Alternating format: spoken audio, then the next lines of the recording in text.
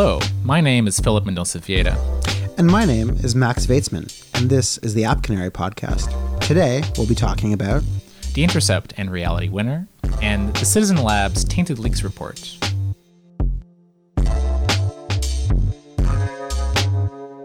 Tell me about Reality Winner.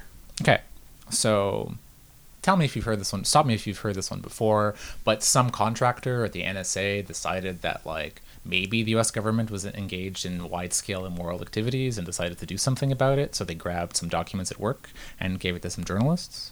This is the part where I should have maybe read up a little bit more on what her actual deal was. Oh, do you not know what the documents were? Oh, I don't even remember because I've read about the fallout, right? Oh, that's... Because it's really hard to keep track of all the stuff that gets leaked by The Intercept, right? Because there's kind of if you tell me oh no, the NSA is knows how much you poop every week. I'm like, ugh, geez, I guess. I think you might be a little surprised to know what documents this actually was. So just to give the broad kind of context, she leaked some documents to The Intercept and has now been arrested. Mm-hmm. And she was caught due to some combination of possibly printer dots, which we're going to get into a little bit later, or just the fact that the NSA looked at who emailed The Intercept. Yeah, so that part is what I read up in detail. The document that she leaked was actually not the NSA engaging in any sort of immoral or criminal activity. What she leaked to The Intercept was a government report about Russia election hacking. Fun. Jeremy Scahill and Glenn Greenwald deny this description of events, but the way that I've heard it told is that they... so if you ever listen to the Intercepted podcast, Glenn Greenwald is a little bit blasé about Russia hacking the U.S. election for a variety of legitimate reasons. Mostly because there isn't strong evidence that anyone from Russia was, hacking voter machines and changing voter rolls in Wisconsin. They had an episode where they talked about that. Reality Winner, and this is part of the reason that she was caught, emailed The Intercept asking for a transcript of that podcast. And sometimes later, somebody who pretty much everybody believes to be Reality Winner sent The Intercept a document showing that the NSA believes that Russia tried to hack U.S. voting machine software companies. Amazing. So it wasn't the NSA being evil. It was, here's proof that Russia did something bad. Hey, Glenn, check it out. I know for ideological reasons, because there's this kind of schism. It's not a schism, but some people on the left are ugh, this Russophobia is a distraction.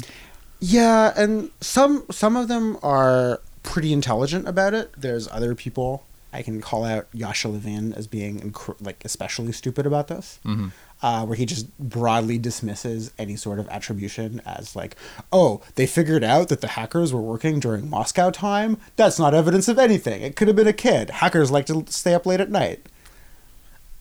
I mean, if someone works 9 to 5 Moscow time and doesn't work weekends, probably not a kid, no, right? But you see hackers, they all stay up late at night. Right. They don't have families. Yeah. They just emerge from their tanks, fully formed, ready to keep going at it. All right. I did not. I totally forgot about those details. That's great because what I read about really focused on the tradecraft aspects of it.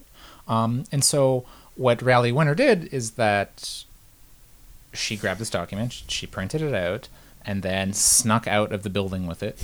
Which is legit. Okay, I guess that happens. They're not strip searched every day. And then mailed it to them, right? Just shoved it in the thing, mailed it off. And then The Intercept had to confirm the veracity of it, right? Because you get a random document in the mail. You're like, okay, well, what is this? Is this some manifesto that someone wrote and made it look like an NSA template? You never know, right? And so they take it, they scan it back in, I guess. And then they literally email it to the NSA and be like, yo, is this legit? What should we hide? What should we obfuscate? And they have this negotiation where they confirm the contents of it in return for obscuring any informationally sensitive details before they publish the document, etc. And so one aspect, shortly after the document was published on the internet, the NSA had a press op about how we found the leaker and then she's being swiftly punished.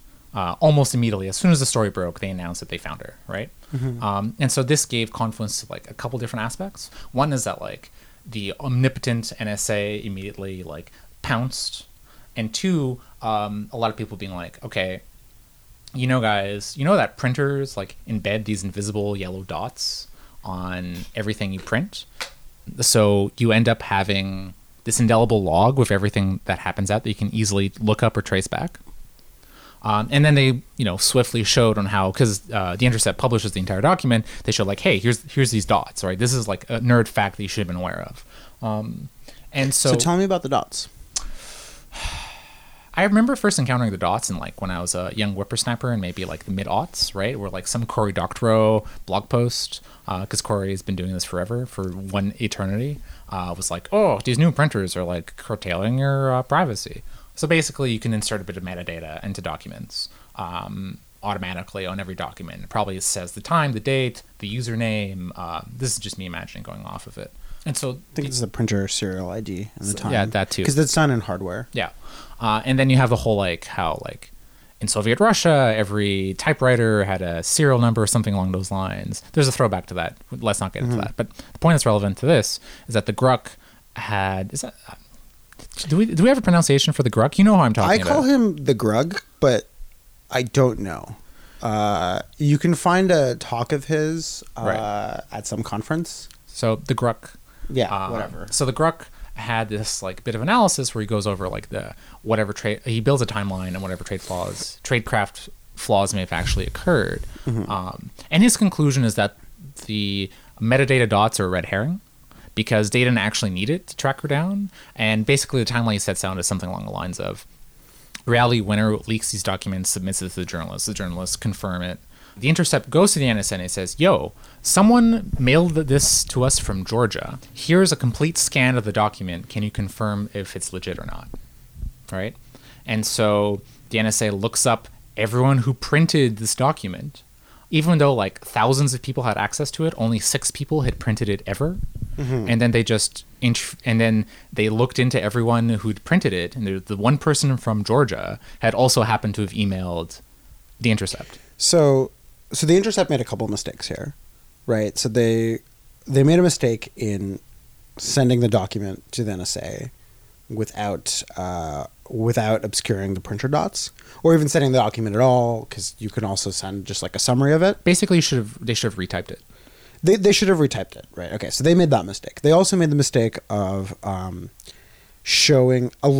their NSA source to see the postmark was from Georgia. But suppose that they hadn't made either of those two mistakes, there still would have been 6 people that had printed it, right? Like it's not like it would have been that much harder for the NSA to find exactly Reality Winner. And there was that thing about how she emailed the Intercept. Did she do it from work or something like that? I don't know. Yeah. It's not clear how they knew that she'd done the email. It came out in like some affidavit. But if there's 6 people, like... But basically, the point of this timeline is that by the time it actually got published, she'd already been rolled up. Because there's like a leadway of like 3 to 4 weeks during which they just conducted the investigation. And then she confessed while she was being investigated. And like, Bob's your uncle. I guess the question I want to ask is, clearly the Intercept made some mistakes. Had they done everything perfectly, would she still have been caught? Probably. So he points to some like tradecraft errors that she'd made, like she should not have printed it out. She should not have sent the whole document in the first place. She should have built a relationship with them first. Like he goes into a little bit how like journalists have different ethics and their incentives are not aligned with yours. I guess this is most like vividly captured by like Janet Malcolm in like that New Yorker story? New Yorker story that she made into a book, Murder and something. The Murder and the Journalist, were basically the conclusion that journalists will always betray the interests of whoever they're talking to because they want to get a story out, and like what the story looks like has no bearing necessarily on like the interests of the person telling them the story. Anyways, they're duty bound to confirm the contents of whatever you leak to them. And so you have to like be very careful in what you actually give to journalists because they're limited in the ways that they can actually protect you. And so in this case, should not have sent the whole document, should not have printed it, should not have talked about it, should have compartmentalized her interactions with them, period, and ideally try to form a longer lasting pseudonymous relationship such that they would be more incentivized to try to like protect her. Yeah. I mean, I think that one good that can come out of this is I would like to see the Intercept has good guides about how to leak to them that, talk about using Tor and Signal and stuff. I would like to see good guides about how to make it harder for the government agency that you work for to catch you. Yeah. How to, that you should retype documents or get rid of de-anonymizing information in them in any way that you can. But I really have no idea. Like, I wouldn't know. Fortunately, I don't have access to any secrets. That I have nothing to betray. Yeah, really that's a handy. great, because if I did, I wouldn't know how to do it. I have no interest in betraying anything, for the record. And so, like, the Grok kind of makes this point out that, like, one other mistake she did is just she rolled, right? She should have gotten a lawyer and not said a word, because they did not have 100% proof on her. And so it's possible that she would have lost her job and not gone to jail, which is like, if I had to pick between those two, I would prefer losing my security clearance. I feel like that essay is going to be really good at interrogating you. Yes. They'll have a way, but, confessing is like never, regardless of what you do, just confessing is always a bad idea. But that's another story. Maybe, hey, who knows what actually happened. But it's possible that, like, when you're going up against a state actor, you're going to lose. But you can minimize the ways in which they screw you. Yeah. Which is kind of like his takeaway. I mean, like, maybe it's possible. It's not possible to securely leak something, but it might be possible to contain the damage that they can actually do to you by, like, having plausible deniability or, like, etc. Yeah. And the other thing is that, Chelsea Manning is now out for, how long has she been out for? Like, maybe a month? Yeah, like a couple months maybe. Yeah. Things seem to be going really well for her. Yeah. And that's amazing. One of the things that Obama did that I'm really happy about. I don't think that Reality Winner is going to have the same fate, because Quite a redeeming story. Because Chelsea Manning, like, leaked really important things that I think changed the conversation in a way that this random NSA report about Russia hacking didn't amount to much. Like, It didn't tell anyone anything that they didn't already know. In a way that Collateral Murder was groundbreaking and shocking. Mm-hmm. Yeah, so if you're going to do it, like, get some juicier stuff maybe? Yeah. Tricky Yeah. that. I mean, I think that Chelsea Manning knew what she was doing, and my understanding was that she was ready to go to jail for what she was doing. I don't think that Reality Winner feels the same way, but, I mean, maybe she does. Maybe she'll write a manifesto and we'll find out. Yeah. There's an interesting segue here, because you talked about how journalists have to verify with the source that some leaked documents is legitimate. This brings us to a very interesting Citizen Lab report about tainted leaks. So what is a tainted leak, Max? Somebody leaks information, like leaks documents, but specifically add disinformation inside of the leaks. They discovered a very interesting case of this happening to a specific journalist. And then from there, they found a, like, broader campaign of phishing that they attribute to Russia against a lot of different people. So I'm going to, just to tell this story, I'm going to try to get his name correct. But so they claim this is, like, because what you just described is, like, I'm pretty sure there's, like, 3 John Le Carré novels that I've read where, like, that's a feature where, like, there being some spies being fed disinfo by the competing spy agency that is then disseminated by journalists, etc. Yeah. So the way the story works out is that there's this journalist called David Satter, I think is how you'd pronounce it. And David Satter is a journalist that has been writing about Russia for a long time. And the thing that really pissed off the Russians and made it so that he can't enter the country anymore is that he wrote a book about the 1999 apartment bombing. Oh, yeah. Which there was a series of apartment bombings that led to the Second Chechen War that a lot of credible people believe may have been not done by Chechen terrorists, but instead by Russian security services. There's, like, a medium quality This American Life on this, I believe, that came out recently. So David Satter was phished in, like, October of last year. And a bunch of documents from his computer were leaked, including a bunch of, like, just random reports from like OTF and Radio Free Europe and those kinds of organizations that he's involved with. The Open Technology Fund. Gotcha. So these are all American-funded organizations whose mission is to promote openness and democracy everywhere, etc. Exactly. And largely these are holdovers from like U.S. soft power as used against the Soviet Union. So like Radio Free Europe and Radio Free Asia existed in order to blast like pro-capitalism propaganda into communist countries. Now, like, the Great Game is somewhat different, but these organizations still exist and are, like, considered big bad. Like, in the same way that you joked about George Soros, in contemporary Russia, like, Radio Free Asia and Radio Free Europe are seen as, like, big bad American propaganda. So when these documents were leaked, whoever leaked them, they actually changed the text of the Word document. And they, like, changed around some paragraphs to make this, like, what was a, like, campaign of, like, translating articles about Russia, like, writing about Russia into seeming as, like, it was something more ominous. And they specifically added articles by Navalny, who's a famous opposition. Russian. Yeah, he's like a famous Russian opposition person. So there was, like, a list of articles that were written by members of this organization, and they just, like, added a bunch of his.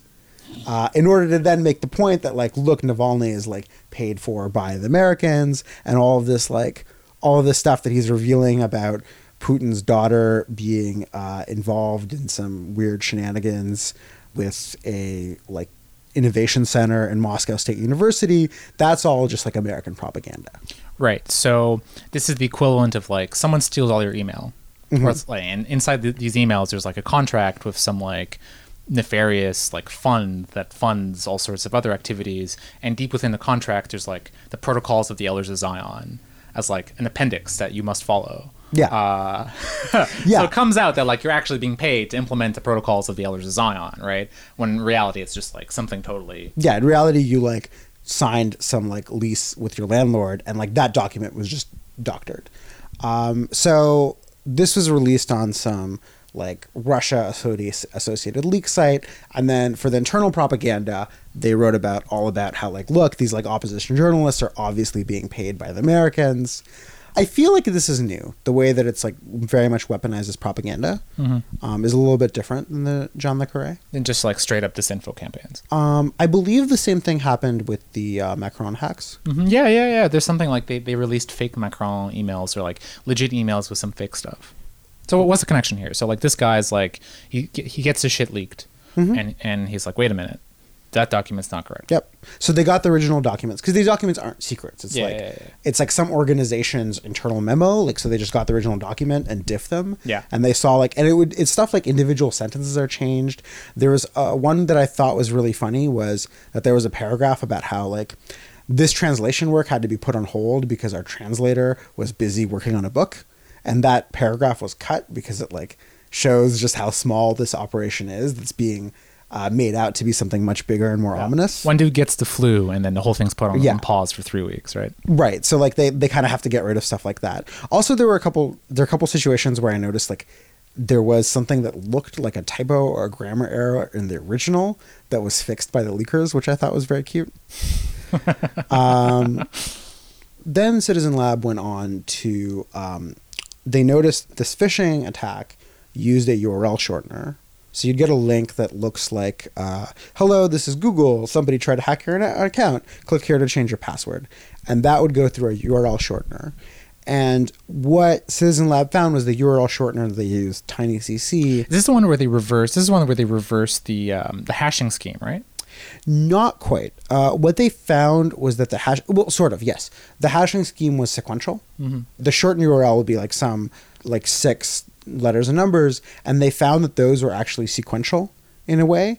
And so they could measure distance between, like, if 2 links were shortened one after the other, they would be very close to each other in the sequence. So they just, like, iterated through the sequence and found a bunch of other links. And from this, they were able to find, and the links were customized to you. So, like, when you clicked on one of these phishing emails, you'd open up a page that looks like your Google reset password link, and it actually, like, is customized to you in that it says, hello, Max Weitzman, your email is this, like, click here to reset your password. And they just pass that out either through, like, the get parameter, or it's just encoded somewhere. Exactly. It was in the get parameter. So by iterating through the shortened links and expanding them into where it actually would go, they could find a list of all the people that were targeted. And let's see if I can pull up a nice graph. It was, like, a ton of people. I'm just going to read a little bit of it. So there was a former Russian prime minister. There was a director general of the Afghan MFA. There's a Turkish military attaché. These are all Russia and Eurasia. There's, like, ministers of defense in Europe.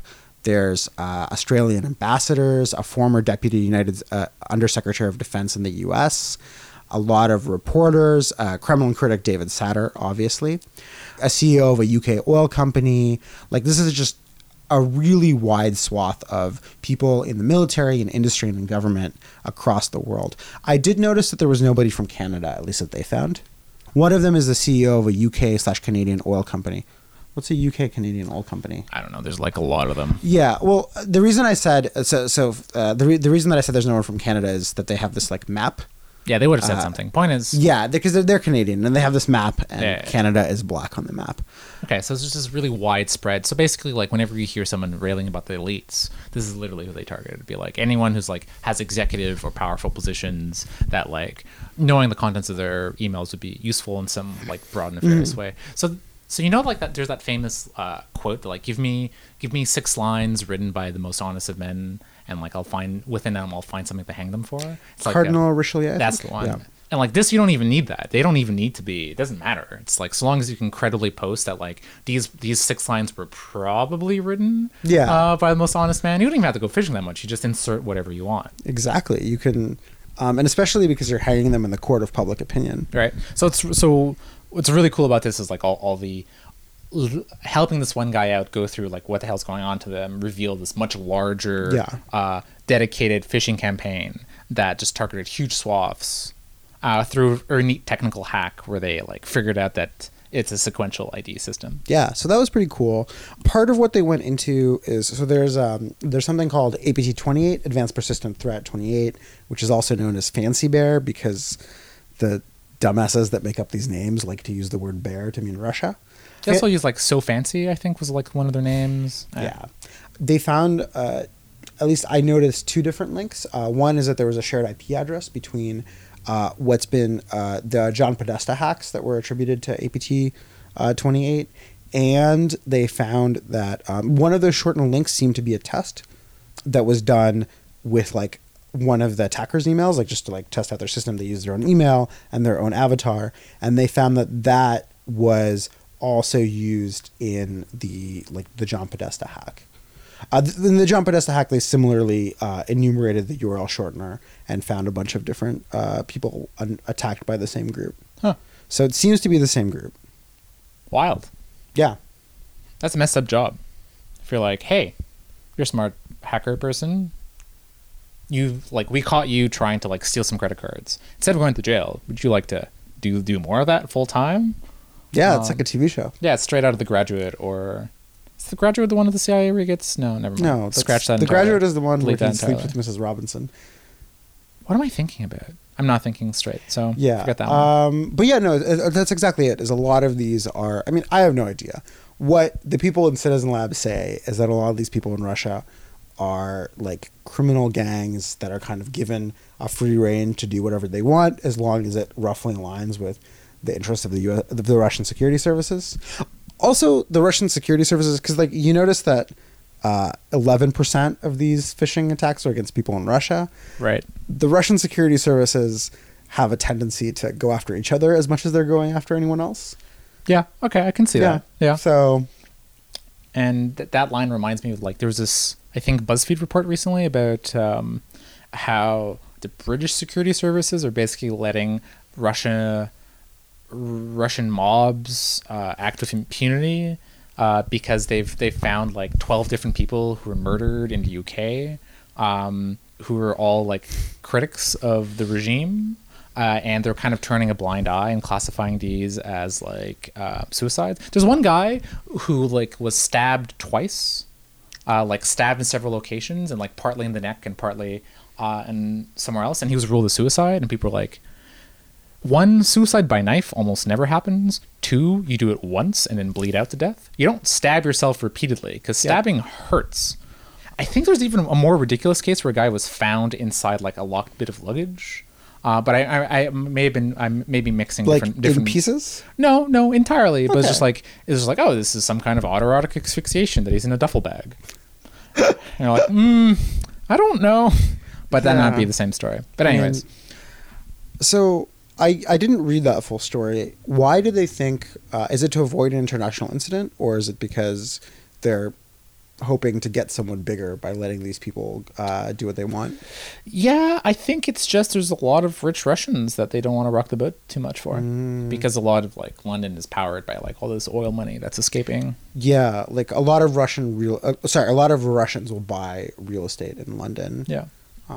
But I've not actually read enough of that article. It's just something that came up. Be like, oh yeah, the Brits are turning a blind eye while they just murder people. So before we move off of this topic, there's another great BuzzFeed that I read today. Did you know that a bunch of CIA agents and contractors were recently fired because they stole over $3,000 from vending machines? No.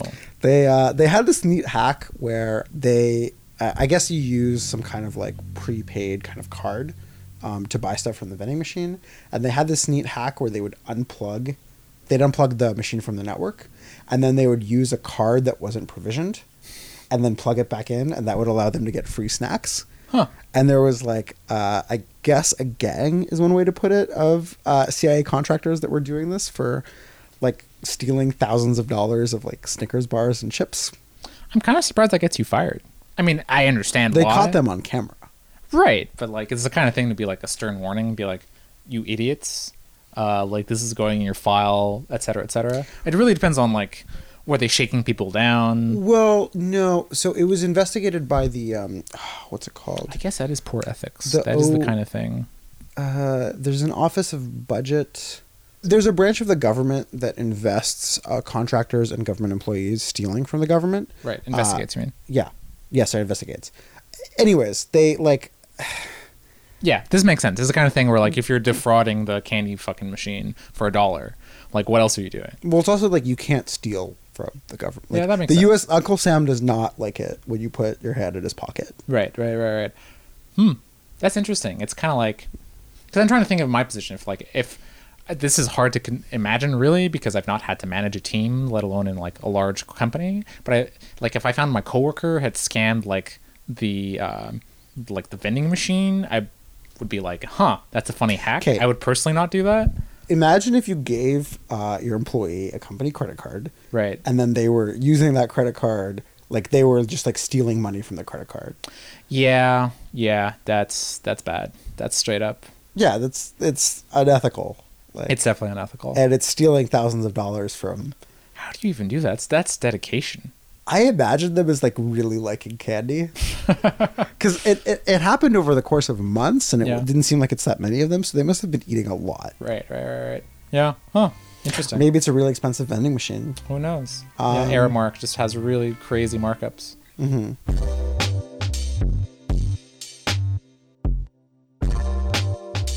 Thanks for listening to the App Canary podcast. You can visit our website at podcast.appcanary.com. And my name is Max Fatesman. And my name is Philip Mendonça-Vieira. This show has been produced and edited by Katie Jensen. You too can hire her by visiting katiemariejensen.com. If you liked our show, please rank us highly in iTunes. Take care.